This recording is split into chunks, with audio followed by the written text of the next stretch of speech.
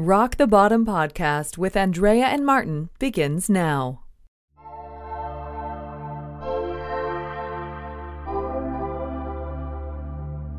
You know, whatever you call it, follow that. Because if something doesn't feel right and you're in a cognitive dissonant state, something is not right. Welcome back to another episode of Rock the Bottom podcast. We had the opportunity to sit down with Dr. Marnie Hill Foderaro, who was recently inducted into the Best-Selling Authors International Organization for her beautiful, beautiful book, God Came to My Garage Sale. The book was inspired by hundreds of true accounts. And today we get to sit down and hear from Marnie the experiences that brought her to the writing of this book and many others. So without further ado, here's our conversation with Dr. Marnie Hill Foderaro. We are delighted to have you join us, Marnie.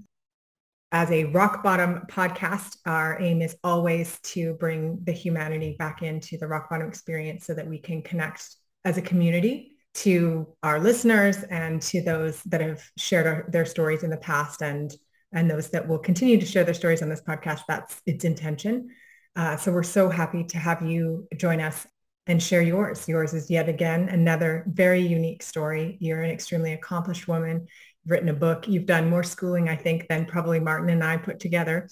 And you've had it sounds like a very successful career, a family. You've kind of done all of the things, but life unfolded in an interesting way for you. And your rock bottom, from our perspective anyway, feels like it was like a slow simmer. It was like it was there, it was building until there it kind of was. So I would love for you to take our listeners back to the space leading up to rock bottom for you and what you identified your rock bottom to be.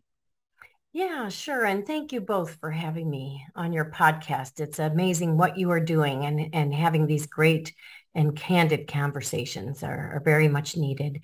But yeah, in my case, I was just living the American dream, like so many other people. I was raising two kids. I was working in a career as a special education teacher for 35 years, which I loved. And, 12 of those years, I was a university graduate school adjunct professor. I was really, I just felt like everything was going along fine. But yeah, the slow simmer part was happening in the background, and I was ignoring the red flags that were glaring in my, face, that I needed to really, reevaluate my marriage, my situation.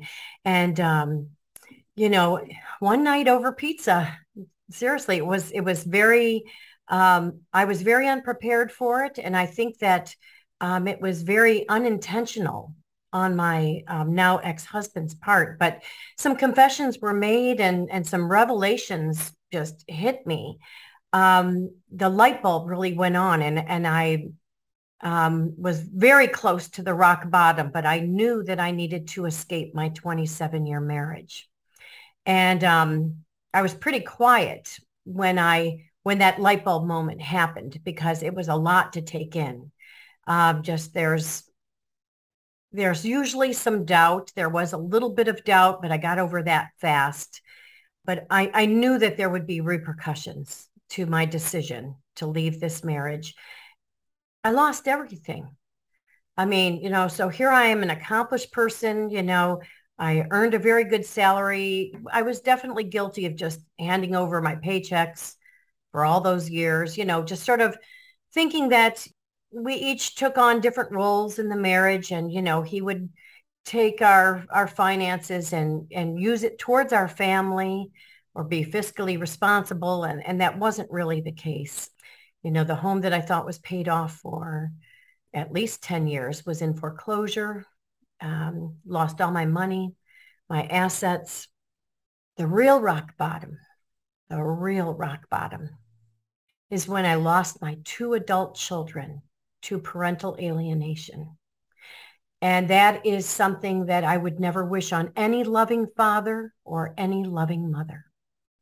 And research says it happens to both. It's not a gender specific situation, but it's devastating. And I didn't even know what parental alienation was at the time.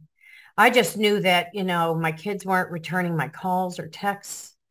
And they're adults. When I chose to divorce their dad, they were 20 and 23. We had a loving, wonderful life together, and when you're a loving parent, your children are your world in so many ways. And it was kind of like my world was just taken. I mean, I can lose material possessions. I'm secure in myself enough to know that a lot of people experience loss that they don't plan for. And that can happen in many different ways.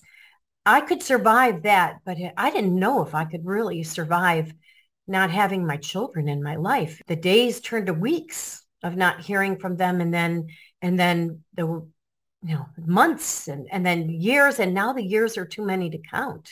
It's unbelievable. But I will say that there are a lot of things that I did to work through this pain and this extreme loss. The grieving process is unbelievable.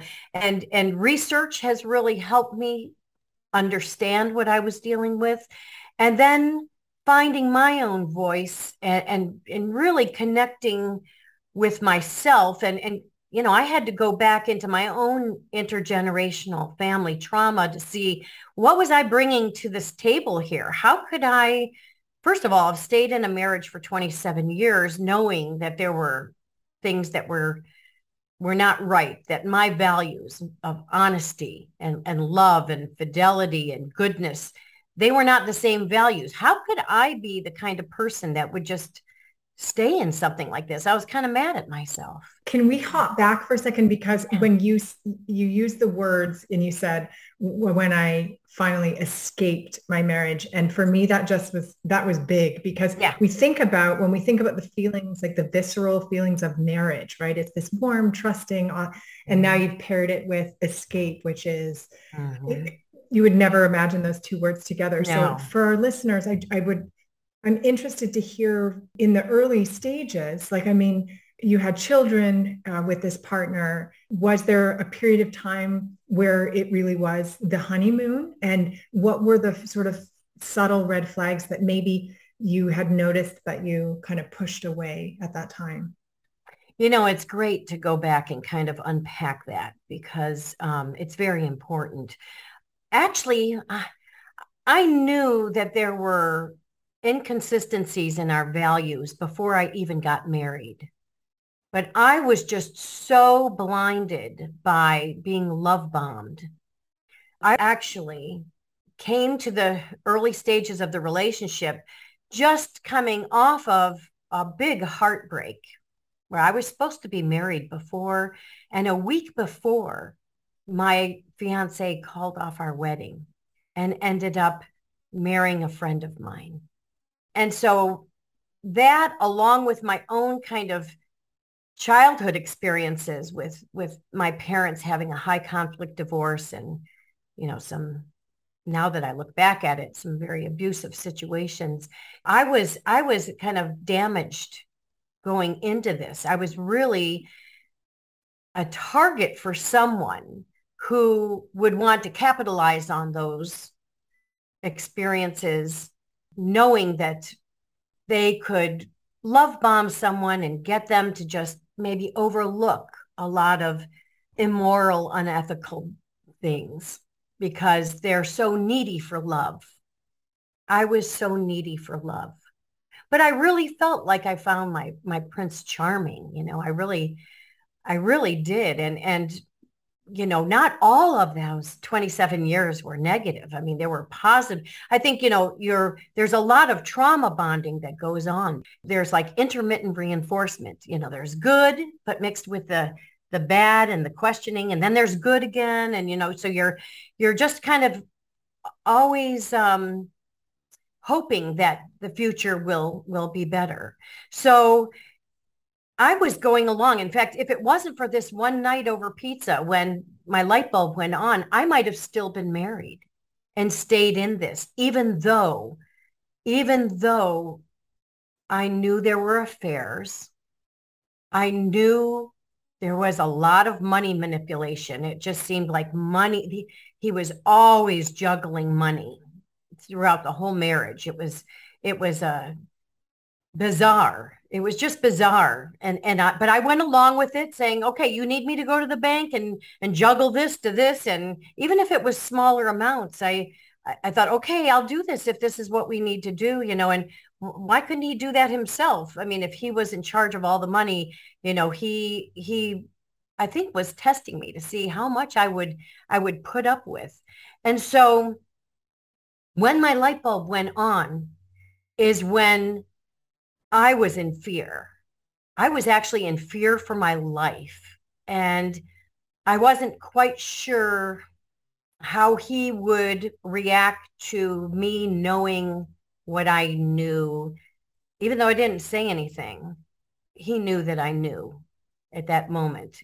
So really a lot of fear set in, and it was a matter of, I knew I couldn't just, reasonably talk it out and say, let's talk about this and let's work on this together. And I knew that wasn't going to be an option. And actually a day or two later, I was physically assaulted by him. And that was the first time I remember feeling physically threatened. And I have gone on to research domestic abuse, and the patterns of what I experienced are very similar to patterns that other men and women in this situation experience, where the dangerous time is when you are thinking of leaving or that you do leave. That is the most dangerous time in these kind of relationships. And I somehow in my gut, in my intuition, I knew that my life was in danger. And then, like I said, a couple days later, I didn't say anything. I was actually pretty quiet, and he physically assaulted me and slammed me up against the wall, finger in the face. And the comment that he made was also just, to me, so very bizarre. Don't you dare divorce me. And if you divorce me, I'll take your house, your money, and your children. And I'm thinking, what the heck? What's going on here? First of all, I didn't say a word to that too. I was terrified. I never even mentioned divorce. I didn't mention anything, but he knew that I knew.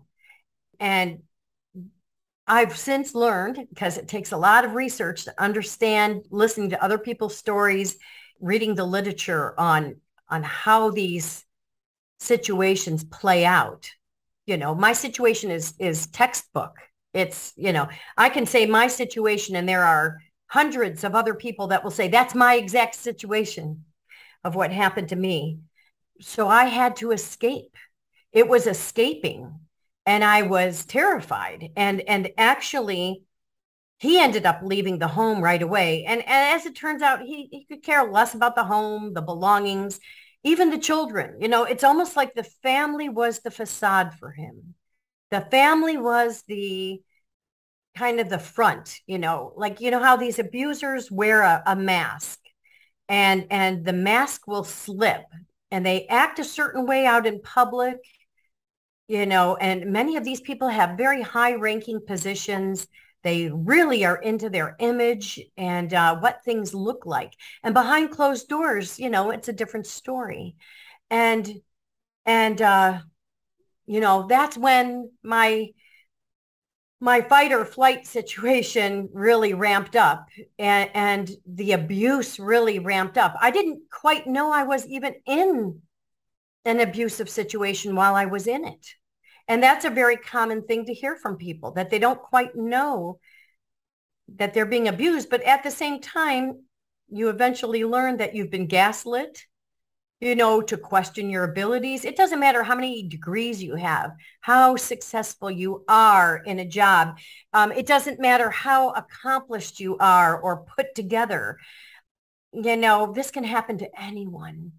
And you can slowly lose your self-worth and your your confidence, and they get you to question yourself, but they get you to question reality. And if you see them, like, let's say you see them at a hotel with another woman having an affair, or it can be the other way around where, the gender can be switched around.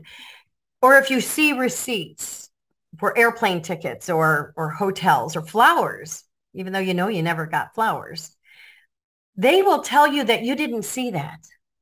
You didn't see that. You're mistaken. They'll make up excuses or whatever. And so then you start questioning, well, maybe I didn't see that right. Right. And that's the whole part of the con is to keep you guessing or second guessing yourself and doubting yourself. And even as all of this was unfolding or in the immediate aftermath, you started to look inward and see almost blame yourself for allowing yourself to stay around for so long when really you didn't do anything wrong, but believe a man that you had fallen in love with and had married and thought had your best interest at heart for many, many years until you learned otherwise. But what I'm curious about is, as things were unfolding, as you started to connect the dots, did you let your kids in on what was happening and what you were discovering as a way for them to be fully abreast of the situation, because you knew it was leading toward divorce? So did you allow them to see what was happening, or did you keep that close to the vest and then just go forward with what you knew you needed to do? I believed back then, and I firmly believe now, that kids need to have both parents in their life, no matter what the dynamics are between the parents. Okay? Even though it's full-blown parental alienation right now, and that is child abuse, I still even now believe that kids need to have both parents in their lives. And I think that the awareness is good to just know what you're dealing with. But they were adults, but I don't think I really let them in on many of the details. Actually, when my light bulb went on, the one adult child that I became alienated from immediately was right there and experienced that light bulb moment at the same time. Actually, part of the reason why it was such a turning point for me to understand that enough was enough was that it trickled over to really abusing the child. So it involved stealing large amounts of money, thousands and thousands of dollars of the child's, so the one of the confessions was that I had to go into your bank account and take all your money. And so the child experienced that. And I'm like, what the heck? I mean, it was just, we both were very, very shocked. And it's very shocking, although now I understand parental alienation, that child would align with that person that did that against the child. So they actually experienced firsthand the same unintentional confession, I believe. So it's hard for me to really remember exactly what I said, but I know I said something, but I would never disparage their father. Right. Because that's just not who I am. I'm not into saying bad things about people, and, I'm not into like lying or manipulating or, turning them against their dad. That's just not, it's never been who I am. I do remember I must have had to say something, because I know at one point that child asked me, could you please take me to the bank so that I can look at my account and actually see what happened. Okay. And so we went to the bank, and it was confirmed. Yeah, he had access to a bank. I never even had my name on her bank account. Nor would I ever want my name on my kids' bank, on my adult kids' bank account. I want my kids to be independent. I want them to live their own lives and learn, and yeah, I didn't need to have my fingers in the pot of whatever they were doing. So, I obviously some words had to be exchanged because we ended up going to the bank and it was all confirmed that the money was taken. And then the decision was made by the child to close that bank account. And then I did take that child with whatever money was left, not a lot, but to go to a completely different bank and open up a bank account. And I took the child there, but I didn't sit down with the bank teller and open the account with her. I was sitting in the lobby while letting my young adult child open up their own bank account. And I said, please don't put anyone's name on this account. This is yours. This is, you need to, with your hard-earned money. And not only was it some hard-earned money for years and years of working, it was also, the holiday gifts, the birthday gifts throughout the years. And eventually, over time, the father did write a letter to the child saying, thank you for lending me the money, which really, it was like twisting the narrative about it all when really, no, it wasn't asking, can I borrow this money? I have an emergency. And really, what emergency would he have? He made double my salary. There was another life going on, that he needed that money. But eventually that child got that money back, but definitely aligned with the person who took it. So it was just, that's kind of how it played out. And so obviously there was some communication, but I'm sure at some point he moved out right away. He moved, it was just a matter of after the physical assault, he moved out right away. And it was right around, actually the light bulb moment happened on Friday the 13th, December 2013, because I remember that day specifically. And it was, of course, right before Christmas, right before the holidays. And even though he moved out, just left everything, he could care less.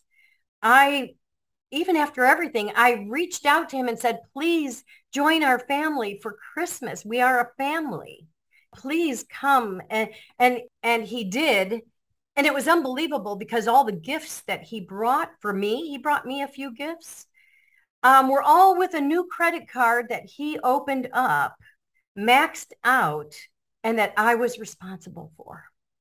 And that is just some of the financial deceit that happened. And actually, even though I filed for divorce in 2013, and eventually the divorce was granted, my abuser, my ex-husband, is still taking me to court to try to get my money, even though I believe he has like 4 jobs, very high paying. It's not about money. It's about control. It's about power. It's about punishing me. He's punishing me because I figured it out a little late, 27 years later, but I figured it out and I escaped.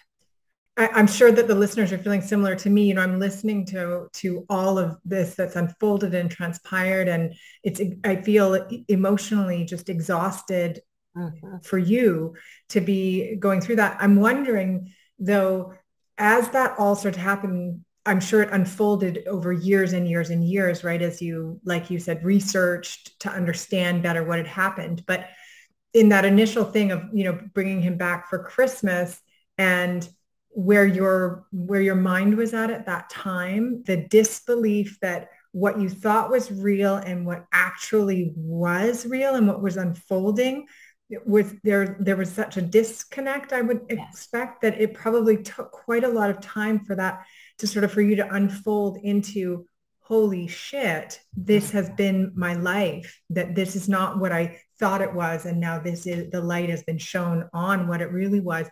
What was that experience like for you emotionally? Like as you put the pieces together in your own mind and started to, have to manage your own finances, have to figure out all of these, take these new steps that you had sort of put your trust in another person to do. What was that process like for you coming up and out of that rock bottom? Well, I will tell you, I'm still traumatized with money. Even when I get, I'm a retired school teacher and I'm on a pension. I'm an author, but that's not a money-making deal. As most authors know, it's there's no money coming in with that. But I'm still, even on a monthly basis, when I receive my pension, I'm panicked. Even though I have enough money to buy food and to pay my rent, I'm still traumatized to this day about money. And I've never been anyone that values money like that is the end all, the success or whatever. That's not what I'm about. But getting back to your question, I naively thought, even after the physical assault and knowing what I know, at that time, around Christmas time, that was before I had a forensic accountant look into some things. That was before I had proof of so many other unethical wrongdoings. So at that time, I naively thought, okay, we'll just go our separate ways. We'll be respectful of each other. We'll co-parent. So I was really, I don't know what you want to call that, in denial, but there was a disconnect between reality and how I kind of thought this would play out. I thought, gosh, we've been together 27 years. We should be able to work together. Our children are adults. It's not like we have to deal with custody or anything like that. But see, at that time, I also didn't know that our family's finances were in the state that they were. I didn't know that my house was in foreclosure. I didn't know about the double or triple life. I didn't know about all sorts of things. And so I was very naive and hopeful that we could just, work together. And it took years, just like peeling an onion. You hear that expression all the time.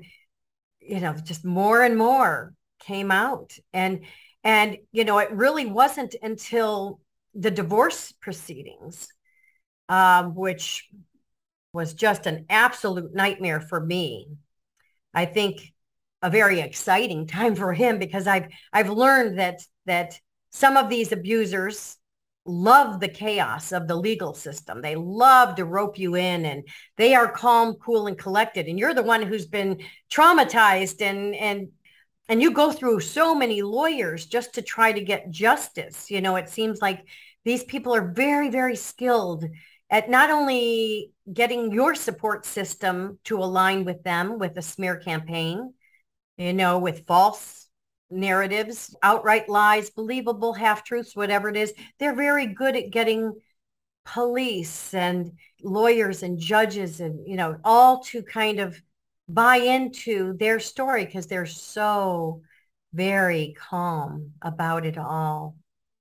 And obviously have been working on for years, setting the groundwork so that when the marriage would eventually dissolve, and I think they probably knew at some point they would leave or I would die. I think they do actually want your death. Unfortunately, we read about this in the news all the time, where someone actually follows through and murders their spouse or the children, or do it by proxy. I think so many of these people would love that to happen, because then they could keep that false narrative going. You wouldn't have anyone else speaking the truth. And so coming through the tumultuousness of the divorce proceedings and legalities and all of that, in conjunction with being alienated from your children, and I know that still persists today, but at what point was there kind of, I guess there has to be an acceptance of some things before you can kind of turn that corner and start to reclaim your power, so to speak, and kind of point your life in a different direction, rechannel that energy into something that is going to be a benefit to you. At what point did that happen, and what did that look like? What was the catalyst, if you will, to that process? There were a few different things that happened that led me on the positive outcome of acceptance, but also of just choosing life, choosing to live with the same values I've always had of goodness, honesty, and love. I never stopped those values, no matter what. That's the foundation of who I am, and I continue to be that way. Not only because it's just part of the fabric of my life, but it's also, I continue to want to role model this for my alienated adult children, because we all have adversity in our lives. We all have challenges. We all have like terrible moments or, terrible sentences, terrible experiences, but we can choose how to respond to these. So of course, for a while, and what we were talking about before was me being in survival mode of just like, oh my gosh, and there's a lot more to that survival mode of just basically going from being homeless to being able to find some shelter to eating, and all, just basic needs that you have to take care of. And I still had a wonderful job. So I still had a couple more years as a teacher. So I had that passion to continue. And I'm very blessed that I had that and my health, because a lot of people don't have those two things. But you ask about the catalyst, and one of them was that I had to have this garage sale after losing everything. And I had spiritual miracles that came my way. And I was shown God's love. And, I'm someone who has an atheist background, slowly found organized religion as an adult, and then have really kind of switched over more to spirituality, not organized religion. But I felt with these experiences I had, and I did a lot of research on that too. They're called spiritually transformative encounters or experiences, STEs, very much like a near-death experience. That was my first turning point, because I felt loved and supported. I had these miracles that just were, it really opened up my eyes that we're here on a journey and that I would be okay, even though I made this very tough life decision and that there would be repercussions. I had no idea at that time that the repercussions would be as involved as they were. So that was the first. And the experiences were so amazing that I ended up writing a book. My first book is my spiritual fiction, God Came to My Garage Sale. And it was endorsed by James Redfield, who wrote the Celestine Prophecy, and it's won a lot of awards. It's in talks to be a movie right now. It's some really cool stuff. But I wrote many versions of that book. Even in that, I believe writing is so healing. I did make it a spiritual fiction, even though it's inspired by all true events. But I don't say one negative thing in this book about the character's journey from losing everything, having a garage sale, and having miracles. But my first version wasn't like that. My first version was like, let me get some of this stuff out. But that really helped. And after like 10 edits of like major revisions to the book, I was pleased to be able to put out something that was just filled with positivity, real life experiences. And I drew on my all sorts of things. I really am so thrilled how that book came out. And I'm thrilled that it's a huge book club book right now. And people are resonating with the message of, let's pay attention to signs and synchronicities, and you can handle life's challenges with love and positivity, and some miracles can come your way. So that was a big turning point, because I really got all that stuff out of me and onto the page, and I could tweak it and tweak it and tweak it in the comfort and privacy of my own little world, where I wasn't saying anything negative about anyone else. Absolutely. And it's such a beautiful thing that what started off as kind of a spiritual encounter, spiritual awakening, then evolved into this cathartic writing process. Because like you said, initially it was just, you always hear about counselors and therapists encouraging their clients and patients to journal. There's right. power in being able to get all of this stuff that is within us out of us, be it onto paper or, in front of another person, through therapy, but it has to come out. It has to have outlet. And so you channeled that into writing. Yeah. I don't know if you had always aspired to be a writer, if you felt that you were a proficient writer, but it certainly was meant to come out of you, because now you have this awesome book that people are resonating with and identifying parts of their story in your story. And now it's serving the public. It's doing a public service, really, right? Right. But that was the first turning point. Then the next big turning point was being open to love again. And I didn't seek that out at all. In fact, it's even to this day, I've now learned to put up some healthy boundaries, and, I'm very cautious. I'm very discerning about who I let in my life, who I keep in my life. But I developed a very close friendship with a man that I met at a tennis class. And I was married at the time before, not interested in him at all. In fact, he had a girlfriend. And, I wanted to set him up because he was such a nice guy. And actually, the one child that was there with me at the pizza party took this tennis class with me. So now he is my life partner. I got to know his girlfriend, and we were just the three of us kind of hung out a whole lot. And we were very supportive of each other. They lived really close to me. She got very sick and passed away. And it was so painful for me as a friend, to have this friend I really connected with have to go through an illness. And I was there for her, and I was there for him, and I was there for them. And they were there for me. And, the support was just natural. It was just so natural. And actually Rick and I would then, after her passing, I helped a whole lot with, helping him kind of, go through things and carry on. And we honor her all the time. In fact, today we live in the Caribbean, and we just experienced, that Fiona, that big tropical storm hurricane.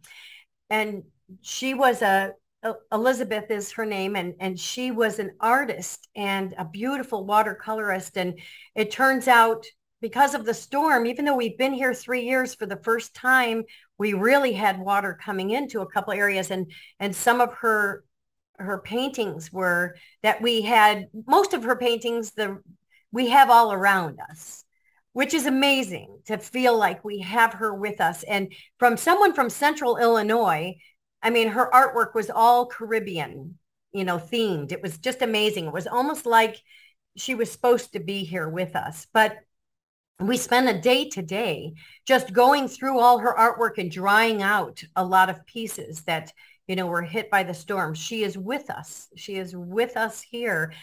But anyway, he knew all my players. I knew all of his players.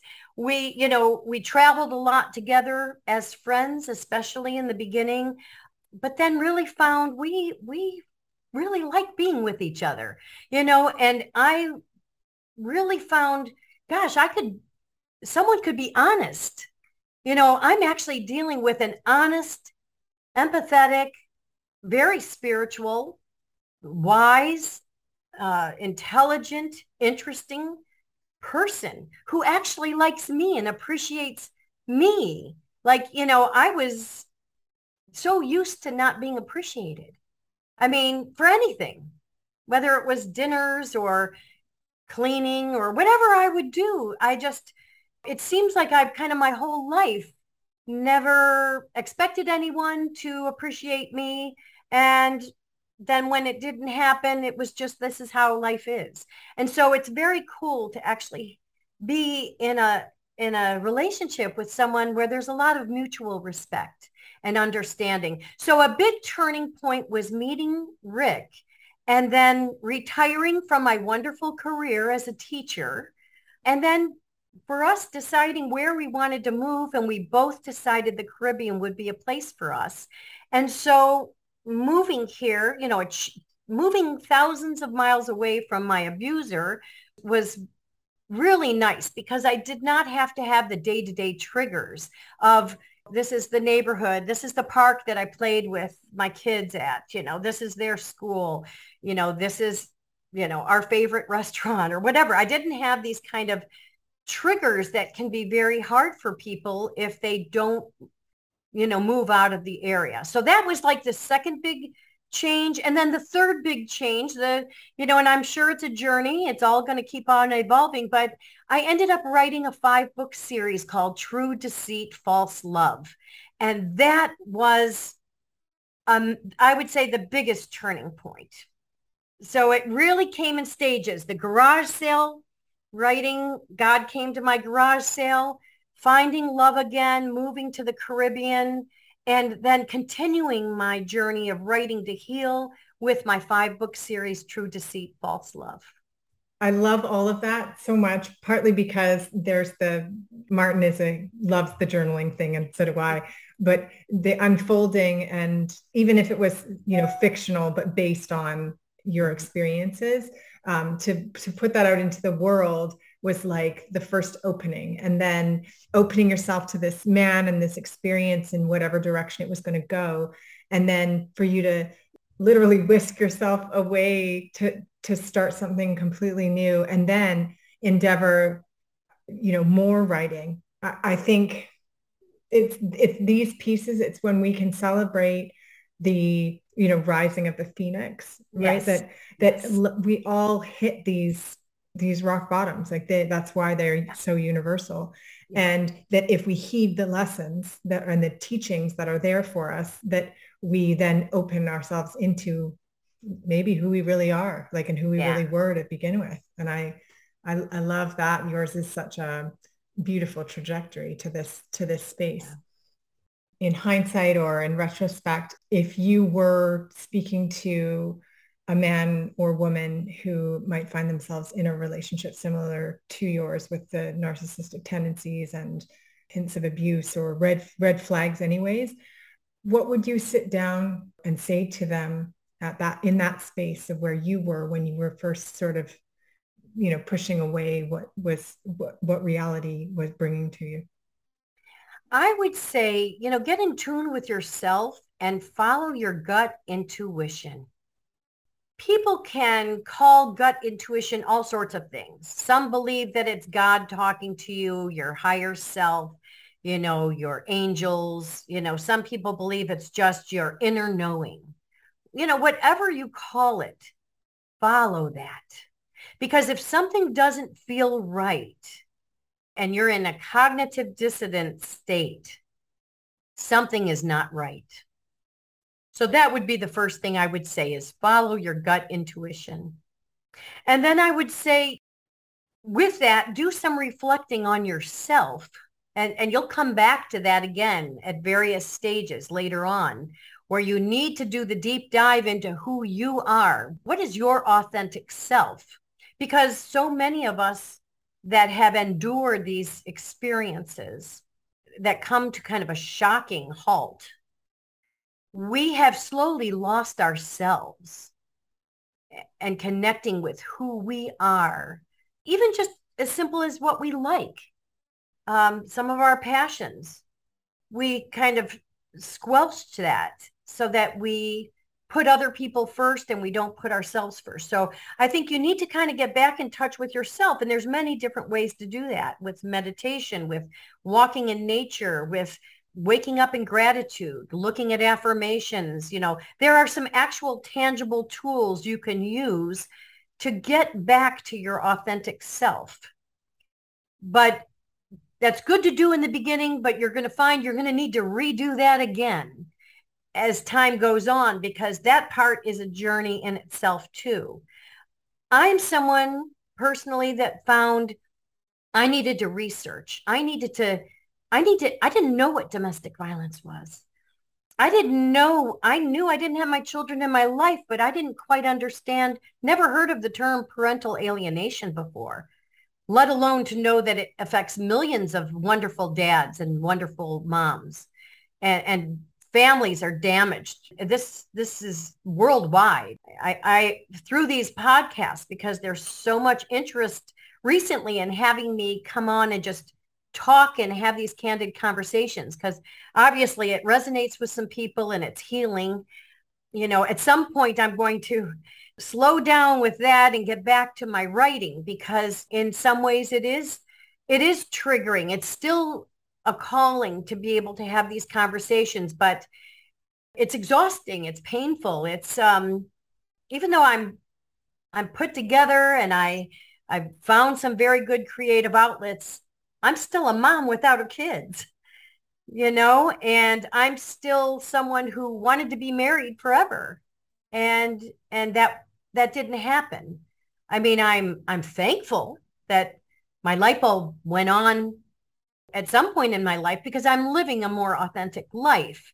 Even though my circle has gotten smaller and smaller and smaller, it's true. And I'm true to myself.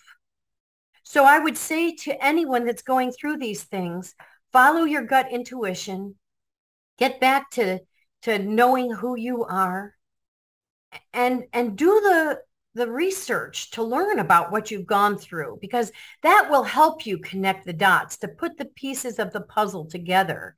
And it will also make you feel less alone, because so many of us, especially if we've been through so much gaslighting and smearing and, all the different things, when we're kind of on our own to navigate this, we're on our own to navigate this. We don't have that support.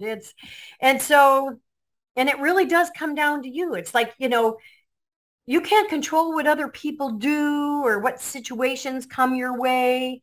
You can't control a lot of things, but you can control how you choose to respond. And I choose to respond with honesty, integrity, goodness, love, resources, and writing and speaking, so that others could, if they're going through this kind of thing, maybe save them a little bit of the heartache that I went through, if they are in a place where, the message comes at a good time for them. So many of us, though, we follow just our immediate reaction, and we don't always plan our escape. That was beautifully said. I have no doubt that your story will resonate with many who find themselves in these situations where maybe they were questioning, well, is this abusive? Should I be okay with this? This is definitely going to resonate and hopefully cause a lot of people to have that light bulb moment. So thank you profusely for your candor and your authenticity in this very difficult discussion, frankly. But there's no question that it is purposeful, and it will land well with a lot of people, and hopefully help them to make, healthier choices in their own lives. Rock the Bottom Podcast. If you liked what you heard, be sure to like, subscribe, or share.